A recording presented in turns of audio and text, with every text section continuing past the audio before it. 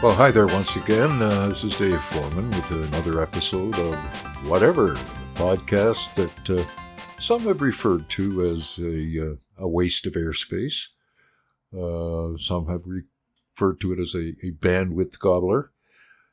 I prefer to think of it as incisive opinion on issues of today. If you listen to this show at all, you probably realize that I'm very proud of my wife, Debbie, who writes romance, mystery, adventure novels under the name DT Man.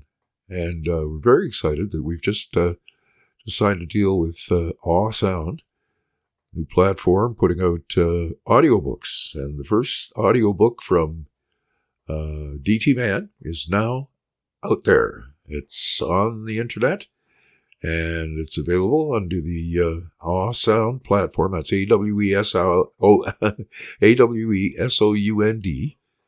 And it's twice rescued.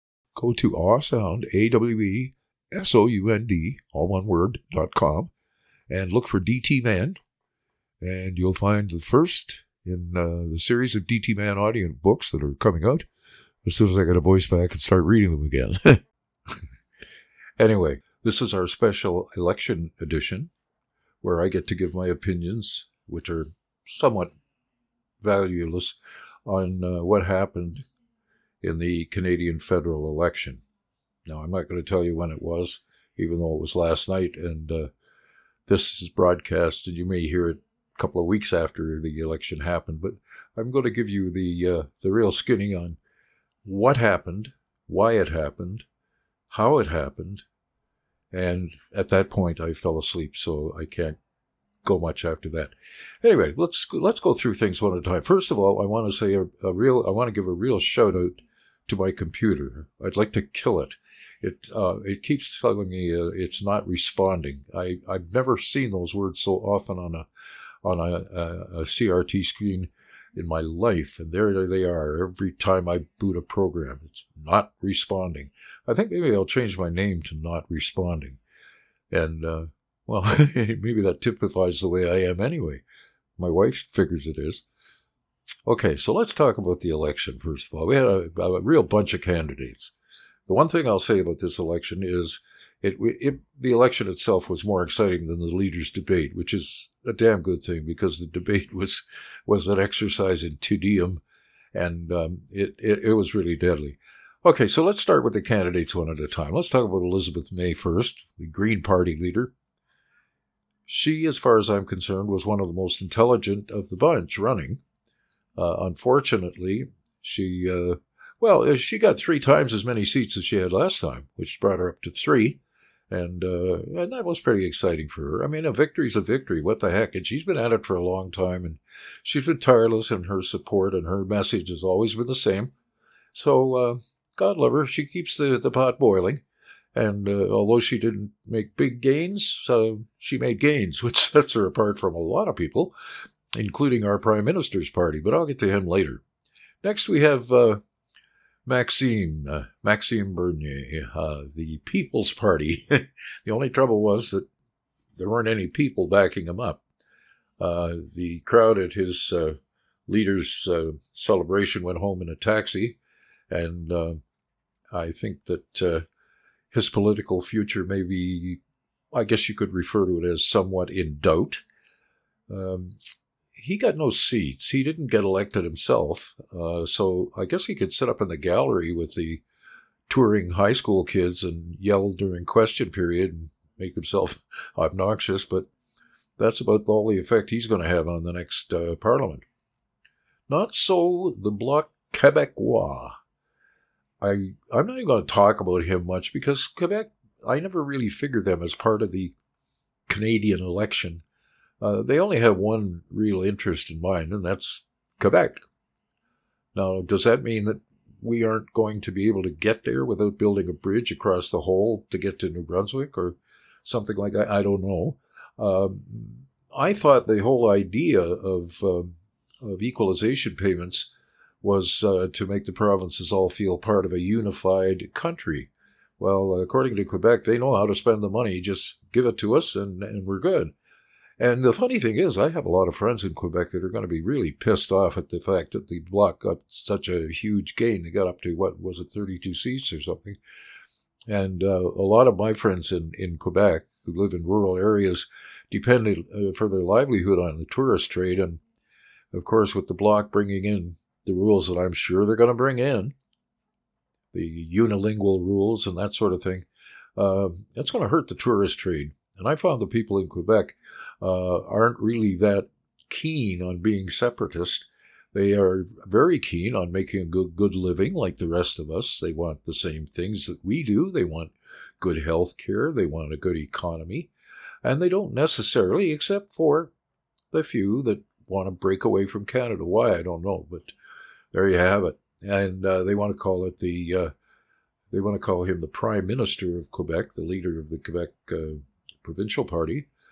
I don't know why he's got to be the Prime Minister of Quebec when all the other guys could be premiers of their provinces, but they maintain that Quebec is a sovereign nation and it's not a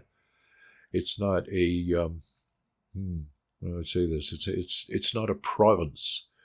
That's equivalent to being a colony as far as they're concerned. Now, you got to remember, this whole movement was started by an ex-boxer named Reggie Chartrand, who, although he wasn't a great boxer, was a great organizer, and he organized a group called the Knights of Quebec, which eventually became the FLQ, or the Fédération the Front de Libération de Québec, and they blew up mailboxes and actually they actually killed people. So, you know, it was pretty violent. I was just leaving Quebec around the time that Pierre Laporte was taken, and James Cross, the English envoy to Canada, was kidnapped. So it was pretty violent, and Pierre Trudeau was the only one that I think would have had the nerve to do what he did. He hauled out the army, and we had tanks in the streets of Montreal. So that was quite an interesting time. But anyway, I'm getting off the topic. That has nothing to do with last night's election. However, that's all I want to say about the Bloc Québécois. It's come a long way since the last time, but it's had its ups and downs, and more downs than ups, I think. Okay, let's move on to Jagmeet Singh, who I really thought he had made some gains. I thought he was going to really bring the NDP back into some sort of respectability where they could be a really active voice, because there are a lot of people that are very strong NDP supporters. And when you come to ideological things, it's obvious that the emotion and the passion that runs with supporting a group like that is very, very runs very deep, let's say. Well, they lost half their seats. That couldn't have been a happy time, although they always try to make the best of it. You know, like the Conservatives, for instance, said, well, we lost the election, but we won the popular vote. Well, that and $1.50 will get you a cup of coffee almost anywhere in town, you know. And also, you got to remember that our federal government was elected by 21.6% of the total electorate. Of all the people that are eligible to vote in this country, 21% of them, just over a fifth, elected our prime minister and our federal government. They didn't get a majority, got a minority, but that means that the NDP is going to have a lot to say in this next session of Parliament, and also the Bloc Québécois might have a lot to say. It really depends on how Mr. Trudeau does in his negotiations with those two parties. Forget the word coalition. That means a legitimate agreement where a government is actually formed as a coalition government. Well, that's not going to happen because nobody wants another election, because that's what's required if you form a coalition. So we'll just leave that alone. So let's get on now to Mr. Andrew Scheer, who I was disappointed. I have this feeling when Andrew speaks that he's always got this kind of smile and looks like he's putting something over on us. I think it's just an unfortunate manner. I'm not sure. Maybe that's the way he is. I don't know. But it sure looks that way. Now, if you want to compliment him, I guess you can, because he picked up 20 seats, and, that's a big improvement over the last time. Mr. Trudeau lost about 20, so that's, but he's still the party in power. So that, and the Conservatives have been successfully demonized by the Liberals, and anybody that's a little bit to the left of center. They demonized Stephen Harper. They've demonized everybody quite successfully because they say they're going to cut health care, they're going to kill all the babies, and they're going to, of course, they're talking about extremes. Stephen Harper was not an extremist, despite what people want you to believe. But that's party politics, and sincerity, honesty, and high moral standards are not really applicable to politics today. My view on politics, I would rather see completely independent. I don't like the party system because too many things are outside of the control of the voter. We vote for a guy to go to Ottawa and represent us, or a lady to go to Ottawa and represent us. And when they get there, they get their marching orders from headquarters, and that's it. What we sent them there for may not ever come into play.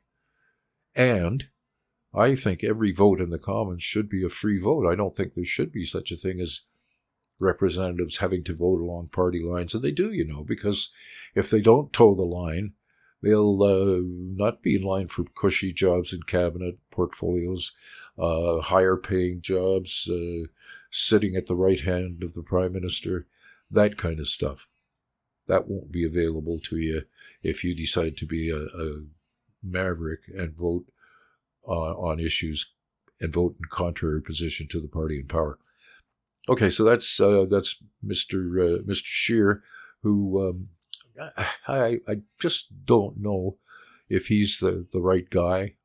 If I did, of course, I would have a penthouse office in New York and a lineup outside the door of people dying to pay me high consulting fees for almost anything. However, a big surprise to me was Lisa Raitt getting kicked out for writing.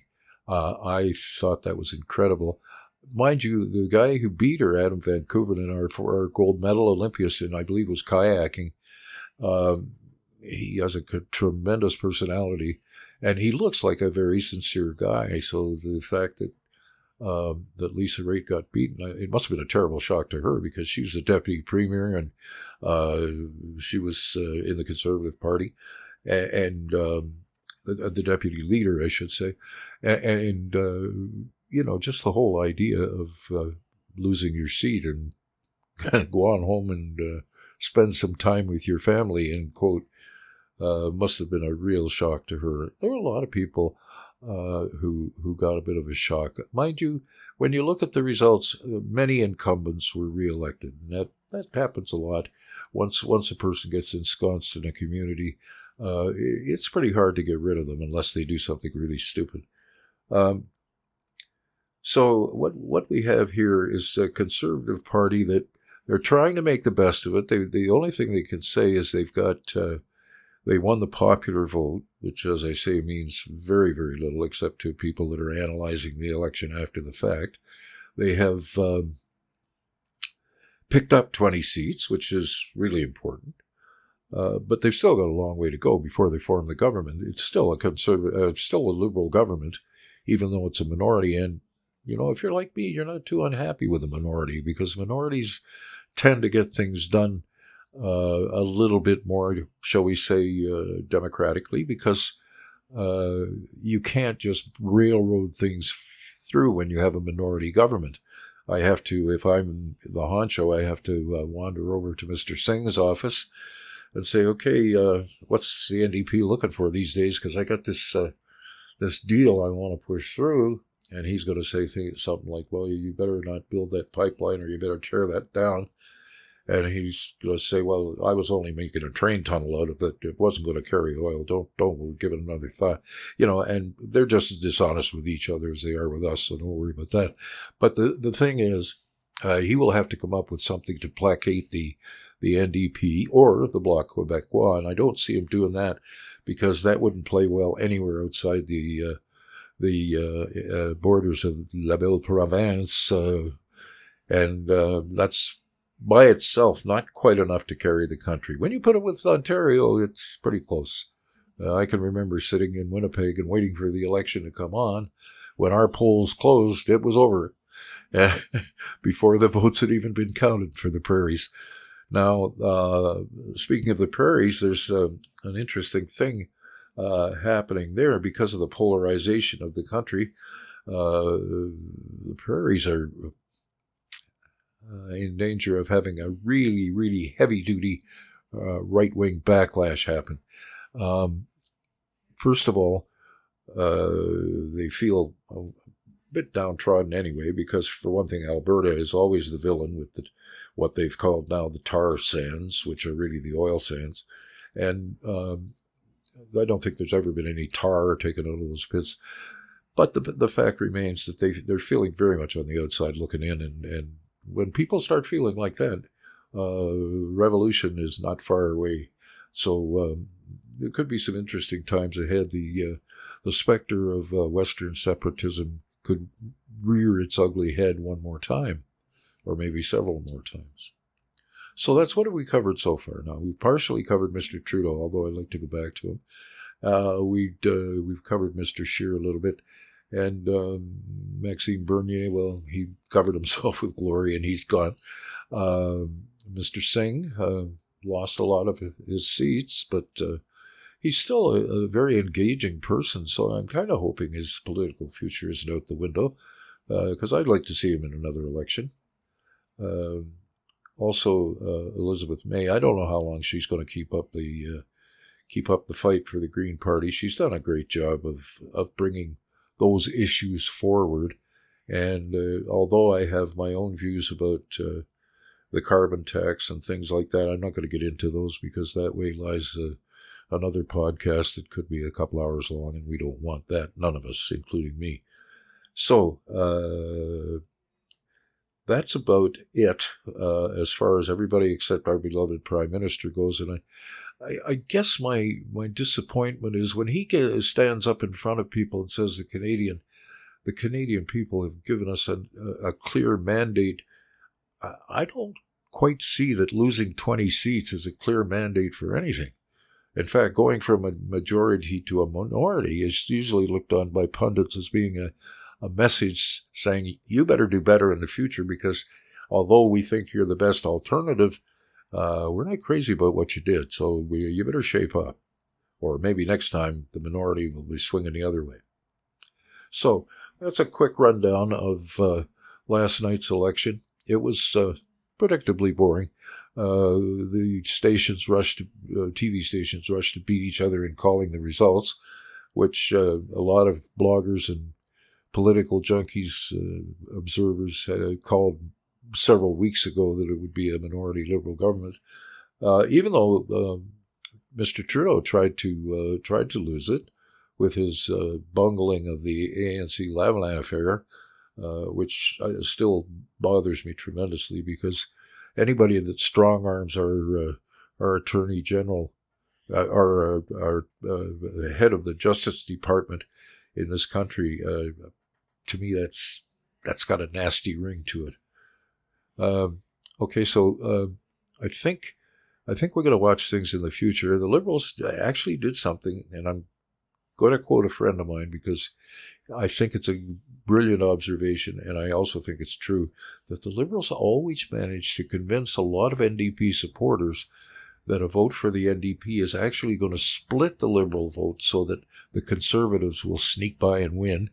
And you know that nothing could be more horrible to an NDP supporter than a Conservative government. So they, okay, you guys, you better vote for us. We don't expect you to leave the NDP. We don't expect you to leave the New Democratic Party, but we do expect you to vote for us this time. Keep those gosh darn Conservatives out of there, because you know what's going to happen to this country if they get involved. We're all going to be murdered in our beds is what's going to happen. So we're going to lose all our money, and the country's going to go down the toilet. So that's the way that has kind of been put forth. And, the NDP has bought it over and over again. I guess it's a brilliant strategy because it works so well. And in the world of politics, whatever works is right. But I just can't get over how very easy it is to sway people just by scaring them about that big man on the right-hand side of the political spectrum. And there's no question about it. I mean, politicians pretty much all lie. I mean, well, maybe not lie, but maybe they kind of bend the truth a little bit and don't carry through on some of their provinces. I recall that the GST was going to be eliminated. Preston Manning was a big disappointment to me when he went to Ottawa as a pseudo-independent, was going to bring government back to the people. He wasn't going to go to ride around in limousines and live in government housing like a rich man. Except the first thing he did when he got to Ottawa was move into Stornoway, which was the house reserved for the leader of the opposition, and ride around in limos. Brian Mulroney, I was a big fan of his. He campaigned on small government, and when he got elected, he put in the biggest cabinet in the history of this country. So that was kind of a swat in the face to a lot of us who had thought that there were going to be a little bit of downsizing going on in Ottawa, and that maybe we'd get a little more fiscally responsible. However, that wasn't in the cards. I want to compliment the ladies the women who ran for office. There were a lot more of them. It seemed to me that I saw a lot more women in tight races and in running for office than I noticed before. I mean, maybe there weren't more, but it seems to me that there are. I really think we're not far from getting our first woman prime minister. However, well, you can't count Kim Campbell because she was never really elected. She just kind of stepped in and filled the shoes while they found John Turner, I believe it was. He had a nice little brief sojourn in Ottawa. Anyway, I guess that'll about do it for if you bet on the election. I pity you. I don't think anybody should bet on politics or baseball. It's really, I think your odds of winning at bingo or the horse races are far, far better. And I want to thank you for being with me today and spending a little time with me, listening to my ranting and raving. You got to admit, I wasn't too alt-right on this. I've been known to be a little conservative in my thinking and my fiscal ideas, but this time I think it was pretty easy to be unbiased because I didn't really like any of them, if you want the truth. I went into that ballot box and I looked at the ballot, and while I do like the local representative I voted for, I just thought, my gosh, I'm picking one of these leaders is going to head up this country, and I'm not crazy about any of them. That's a terrible situation to be in. A lot of young people are voting Green, even though it doesn't show up and translate into seats very well at the moment. But like I say, they had 3 times as many this time as they had the last election. So you never know. I kind of think that I was very hopeful that there would be a few more independents elected, but we only got one.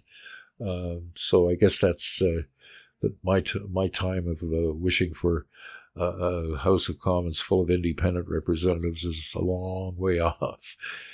Anyway, that's about it from here. That's our podcast and our election analysis, such as it is.